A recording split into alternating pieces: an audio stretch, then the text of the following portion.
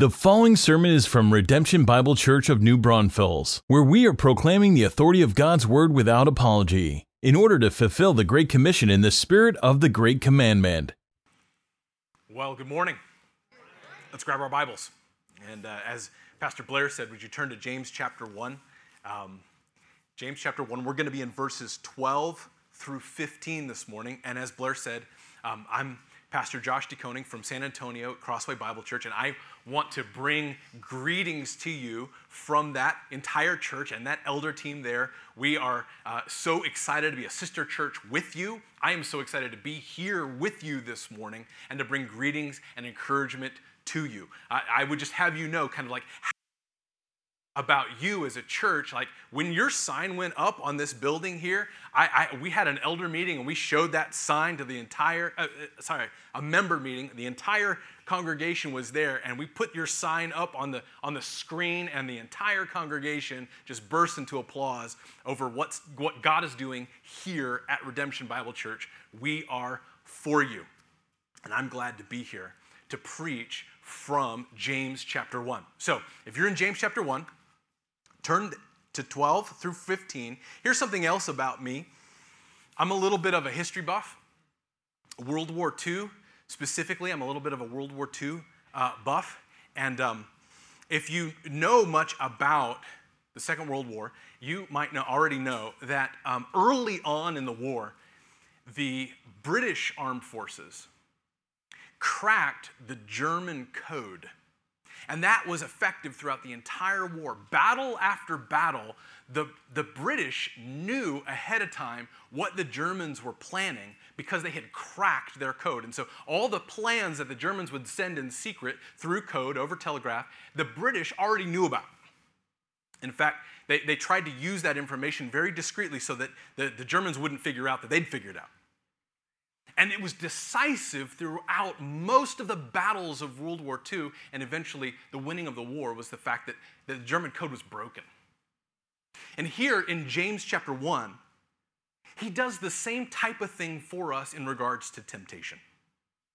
That he lays out for us kind of temptation's secret plans. He decodes for us, like, this is how temptation works. This is what temptation is after. So that we can operate with an accurate understanding of how temptation works in our lives, and so that we can win those battles. And that's what we want as Christians. As Christians, we want to know that temptation isn't some mysterious, befuddling thing for us, but rather we can have an accurate understanding of how temptation operates in our hearts and our lives, and we can win the battles that the enemy sets up for us. And so, that's what James gives us. Temptation's plans decoded. Let's read it together. James chapter 1, verses 12 through 15. Blessed is the man who remains steadfast under trial. For when he has stood the test, he will receive the crown of life, which God has promised to those who love him. Let no one say when he is tempted, I'm being tempted by God. For God cannot be tempted with evil, and he himself tempts no one. But each person is tempted when he is lured and enticed by his own desire. Then desire, when it has conceived, gives birth to sin, and sin, when it is fully grown, brings forth death. This is God's word. Now, I said that James talks about temptation, and he does, but he gets to that topic by first talking about the topic he started the whole chapter with, which is testing. Testing, right? Did you notice that? He started by talking about testing and trials. And testing and tempting are similar ideas. They're not the same, but they're similar. And in fact, in the original language, you use the same word to express each idea. So James is using this play on words to show us how testing and how tempting are different and how not to confuse the two. And so he works through this progression. He gives us kind of the aim of testing, and then he gives us the origin of tempting, and then the aim of tempting. The aim of testing, and then the origin of tempting, and the aim of tempting. So let's start with that. The aim of testing. The aim of testing. He says in verse 12, "Blessed is the man who remains steadfast under trial, for when he has stood the test, he will receive the crown of life, which God has promised to those who love him." James first began God's purposes in testing. He lifts our eyes that we would contemplate the final result of testing. And it's important that we have a picture of the final result of the tests and the... Why is that important? Well, because it's so distracted and discouraged by the here and now, by the temptation, by the tests and the trials themselves, that we forget where this is all headed. We kind of lose our passion. We lose our courage in the midst of trials when we forget the final destination. I know that I can easily reinvigorate my kids by showing them not the map of how we're going to get to the vacation spot, right? If we're going to go to Padre Island, we go to Padre Island a lot for vacation because it's close. If I just show them, okay, we're going to take I-35, we're going to take I-37, and then we're going to get to Corpus Christi, and then we'll be at Padre Island. It's not very inspiring, right? A map is useful, super useful, right? But not very inspiring. But if I show them a picture of the final destination, hey, look, remember these fish we caught last year? Hey, do you remember how big these waves were when we were body surfing on them last year? Hey, here are pictures of the sandcastles we built last year, and we're going to go in a month. And suddenly, they're reinvigorated. Oh, yeah. I can see it. I can taste it. I can feel the sand in my mouth.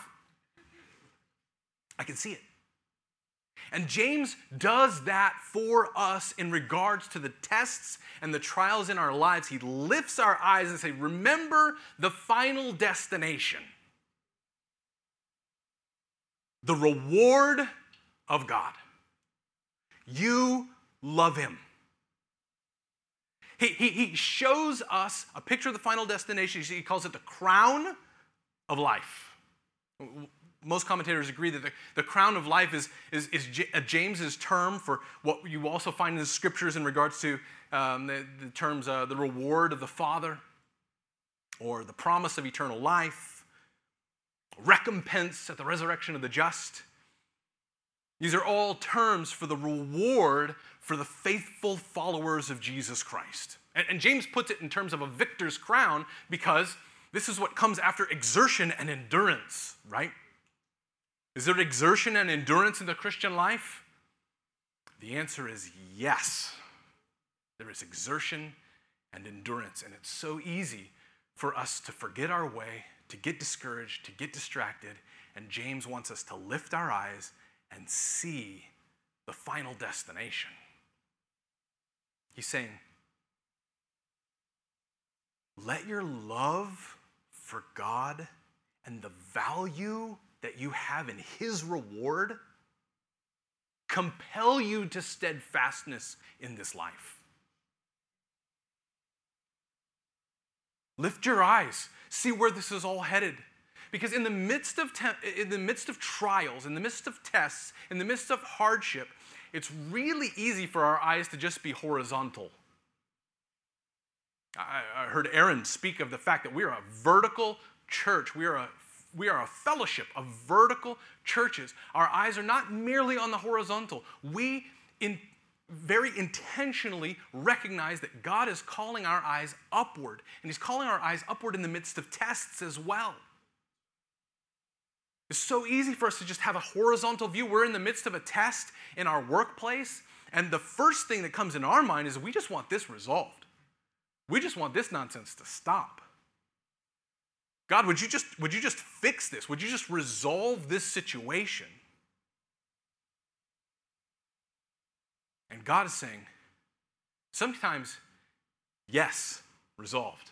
Sometimes, no, you're gonna struggle through this test with more endurance, more steadfastness, because I want you to see a picture of the destination. I want you to take your eyes off the horizontal and look toward the aim. See my reward. Remember your love for me. Let your heart be captured and enthralled with ultimate and eternal things.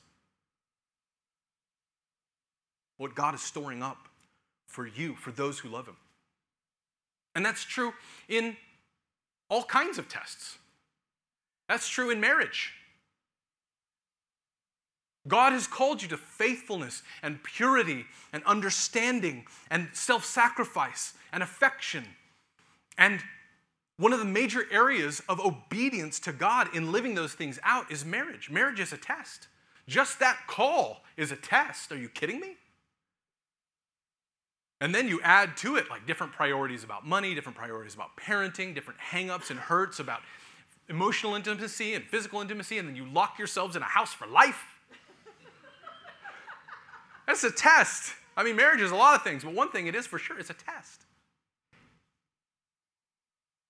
And James is calling you to remain steadfast and obedient to love and purity and affection and self-sacrifice. But listen, he's not doing it by pointing to some biblical principle that's just going to make everything in marriage easier. There are such things, but that's not what he's doing.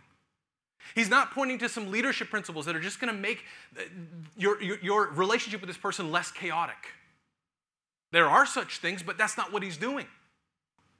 What he's doing is saying, look past this other person, look past this life, and remember your love for God in the midst of this test. Remember that he has called you. Remember that he has promised to reward you. Remain steadfast, not ultimately because it's what's going to solve your problems, but because he is worthy and you love him.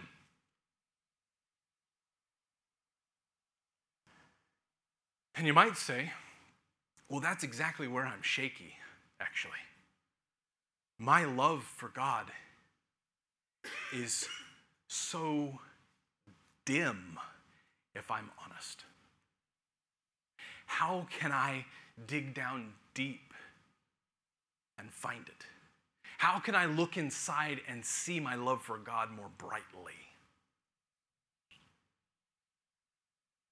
Well, that's the wrong place to look. If you want to see your love for God brightly, if you want to see your love for God firm, you don't look inside you look to him. Look to him as the one who has given grace to repentant sinners, and you'll remember your love. Look to him who sacrificed himself for those who were in rebellion against him and won them to himself and brought them in as sons and daughters. Then you'll remember your love. It's not about looking down inside. It's about looking up to the cross. The reasons for that cross, his holiness and your sinfulness, the reality of it, God's wrath taken for you, the rescue of it, you brought into his household, though you were his enemy. And that's where you look to remember your love. Right? 1 John 4 says, we love because he first loved us. If your love for God is dim, if your love for God is shaky, that is the perfect starting point for a prayer of repentance. It's not that complicated. It starts like this. Oh God, my love for you is dim and shaky, but you are worthy, and you have grace for someone like me, even someone who loves poorly. Because of your cross, I am trusting your grace, Lord, and you will feel your love warm on the spot. That's a prayer worth praying this morning. It's a prayer worth praying before you leave. And now, in the midst of tests and trials in your life, remember your love for him, remember your reward for him, with him forever. That's the aim of testing. And remain steadfast. So, now we're going to shift a little bit because in verses 13 and 14, James moves from testing to tempting. Remember, those two ideas are very similar. You use the same word for each of them, and he moves from testing to tempting. He goes from the aim of testing to the origin of tempting. The origin of tempting. He says in verses 13 through 14, "Let no one say when he's tempted, 'I am being tempted by God.' For God cannot be tempted with evil, and he himself tempts no one. But each person is tempted when he is lured and enticed by his own desire."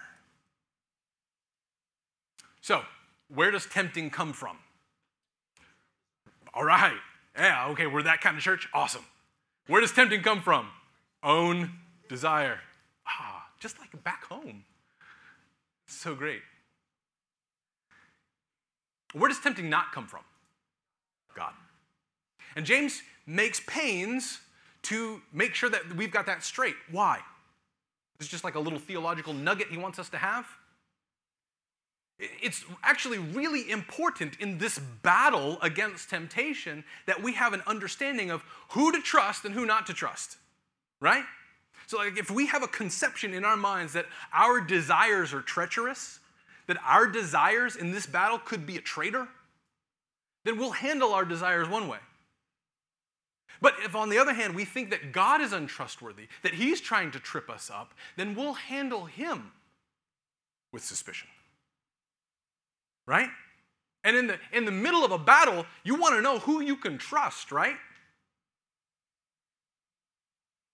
And James is saying, you can trust God. You can trust what he says. You can't so much trust your desires and what they say. We should, this knowledge brings us to this place of action, that we should handle and operate with trust what God says. With eager reception, right? What God has to say, I trust you, I believe that you are for me. And handle what our desires say with suspicious inspection. I don't know that I can trust you. I don't know that you're really for me. And let me just give you a pastoral observation. Pastoral observation, just put it out there. That difference in posture, I've noted, almost always makes the difference between a Christian who is consistently walking in victory over sin versus one who's consistently getting pummeled. Is which voice do you listen to with eager reception? Your desires or God's word? And which voice do you listen to with suspicious inspection? Your desires?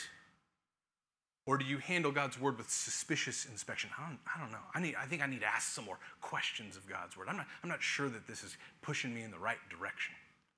And that difference in posture, I'm just observing, is a huge dividing line in terms of victory in the Christian life. So what does it look like to handle our desires with suspicious inspection? What does it look like to handle our desires with suspicious inspection? I'll give you an example from my own parenting, which I've received permission to share. For instance, in my parenting, I desire respect from my children. Amen? Amen. And all the parents said, amen. I desire respect from my children. And I can remember one time I was sitting there, I was teaching one of my children teaching one of my children, and they were struggling with the concept I was trying to teach them, and I was standing there at the dining room table. I got my hands kind of on one of the dining room chairs, and what's coming back from this child is what we would probably all agree was an insufficient amount of respect, right? Actually, kind of all the way into disrespect. And I desire respect from my children. And in that interaction, my desire went from a mere desire to an immediate demand. And I remember I had a hold of that chair and I just kind of slammed it down on the tile floor and kind of got her. Oop, I only have one daughter, so now you wouldn't know which one. Got her attention. And what was I communicating? I demand your respect right now. Cross the line. I went hiring respect, which is fine, to demanding immediate respect, which is basically impatient domineering. That's what I was. This was impatient domineering. My sin, my desire, had been lured and enticed, and I was off in sin. Why? Because I had a sinful desire? No, but because my desire was lured and enticed, because I didn't handle my desire with suspicious inspection, but rather eager reception. Hey, what I want is good, and I'm just gonna go for it impatiently. Does that make sense? Thank you. A few more examples, or that is to say, some questions. How do we handle our desires with suspicious inspection? Here's some questions we can ask of our desires to handle them, I think, in a more biblically suspicious way. For instance, fill in whatever desire you want there, all right? And we can take just a moment, like fill in with 2 or 3, right? You want respect from your children, you want attention from your spouse, you go ahead, fill them in. Take a moment. You got it? Desire. How about this? That desire. Is there good patience here, or do I want this too fast? I think we've got these actually up on the screen. Is there good patience here, or do I want this too fast? Might be a good desire, but is this desire luring me and enticing me into sin because I don't have patience, I want it too fast? There's another question. Is there good humility here? Or do I want this too much? I deserve this. I should have this. I should have as much of this as I want. That's not humble. Even though it might be a non-sinful desire, it could lure us and entice us into sin because of a lack of humility and our wanting it too much. Here's a third question. Is there good wisdom here? Or do I want this out of order compared to other things? So I want this out of order. In other words, there are things that are right and good for us to want, but we should want them a whole lot less than some other things in life. I want attention from my spouse. Is that a good desire? Yeah. But if I want it out of order with how I want to show her compassion, my desire has been lured and enticed. I'm off the path of wisdom. I want this out of order. Here's a fourth. Is there good gratitude here? Or do I want this such that I would grumble without it? Grumbling never honors the Lord. Never honors the Lord. If I want what I want and I can't handle that desire with gratitude for what I already have, then that desire has lured and enticed me into sin. Here's the fifth, the last one. Is there good love here? Or do I want this over the good of others? Is there love here, or do I want what I want over the good of others? When we want something over the good of others, we've gone from just acting out of good for ourselves to acting selfishly. We want what we want. We don't care what happens to others. Not godly. Our desire has lured and enticed us into sin. Now, there's such a thing as sinful desires. Those are desires that God says you shouldn't desire, right? But many desires aren't bad in themselves. In fact, we often use the fact that these desires aren't bad in themselves to justify ourselves later. Like, shouldn't I want attention from my spouse? Well, what's so wrong with that? Shouldn't I want respect from my kids? What's so wrong with that? Well, if you and I want to beat temptation's plans, we better take what James has decoded for us here and handle what our desires say with a lot less eager reception and a lot more suspicious inspection. And furthermore, handle what God says with a lot less suspicious inspection and a lot more eager reception. Or else, face the consequences. What are the consequences of falling for temptation's plans? Well, that's what James covers next. He goes from the origin of tempting to the aim of tempting. The aim of tempting. He says in verse 15, then desire, when it has conceived, gives birth to sin. And sin, when it is fully grown, brings forth death. That's the aim of tempting. That is the plan. Destructive progression. Desire conceives. That is, your desire lures and entices you, and you just go with it. Right? That's what you want. You see it. You see that desire. You see that thing that you want. Oh, can you see that? Right? All the way back. It's a fishing lure. I try to get fish to desire this. And I'm not very good at it. Devil's been working on making us want things too badly for a long time. He's much better at luring. And James says, your desire conceives. That is, it successfully lures and entices you, and you, without regard to patience or wisdom or love or humility or any of those things, you just go with it. And now you're on the hook. And now you're on the fight. And and sin wants to have you. Sin wants to harden you away from repentance. Sin wants to create habits. Sin wants to make your life more self-absorbed. And sin wants to ultimately destroy you. Ultimately destroy you. That's where this fight ends up, with you in the cooler. Again, something I try to do regularly is get fish in the cooler, and they're just so uncooperative. And we seem to be a whole lot more cooperative than the fish. We just go for it. And the plan of temptation is you in the cooler. That's what he says. And sin, when it is fully grown, brings forth death. I think James is talking about all kinds of death here. Certainly spiritual death, right?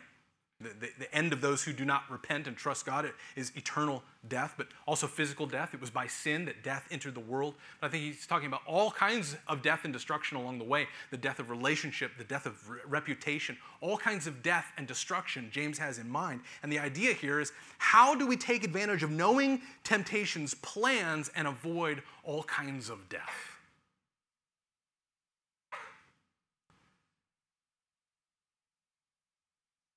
And I think our best counter move, I'm just gonna go with one this morning.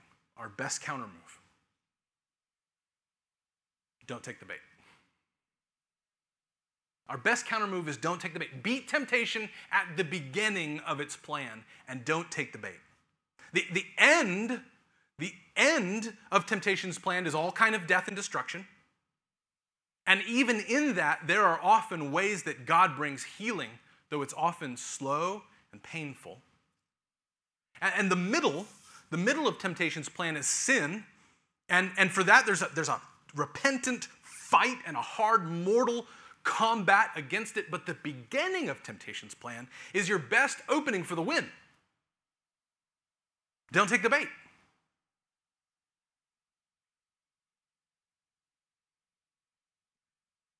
Makes sense? I mean, like, how clouded is a person's judgment who says, I know that once I bite down on this, I'm in for the fight of my life, but I'm going to choose that. I'm going to go ahead and try to win with a hook and a line in my mouth, instead of just winning before temptation can snag me into its plan. That is not a strategy for success. That is not a good plan based on what we've learned. Rather, as desires come,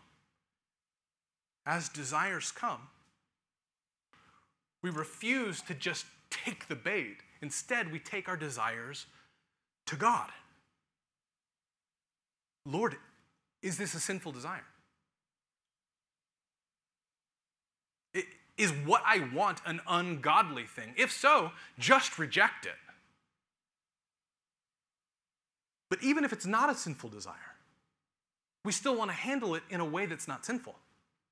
Right? God, here's the desire. I'm bringing it to you. Give me good patience here. I don't want this too fast. God, here's the desire. Give me good humility in this. I don't want this too much. Give me good wisdom here. I don't want this out of order. Give me good gratitude here. I don't want this so much that I would grumble without it. Give me good love here. I don't want this more than I want the good for others. We bring our desires to God. We don't take the bait. So it's as James has decoded temptation's plans for us, we beat temptation at the beginning. We don't take the bait. We handle what God says with eager reception. We handle what our desires say with suspicious inspection. And we remain steadfast by lifting our eyes to him, right? Remembering his reward, remembering our love for him, right? Our eyes are fixed on the destination. We've been given everything we need for life and godliness. Temptation's plans aren't secret. They've been decoded. They've been laid out for us. And by God's grace, these are battles we can win. Let's stand and pray together. Lord God, we ask that you would in fact give us victory.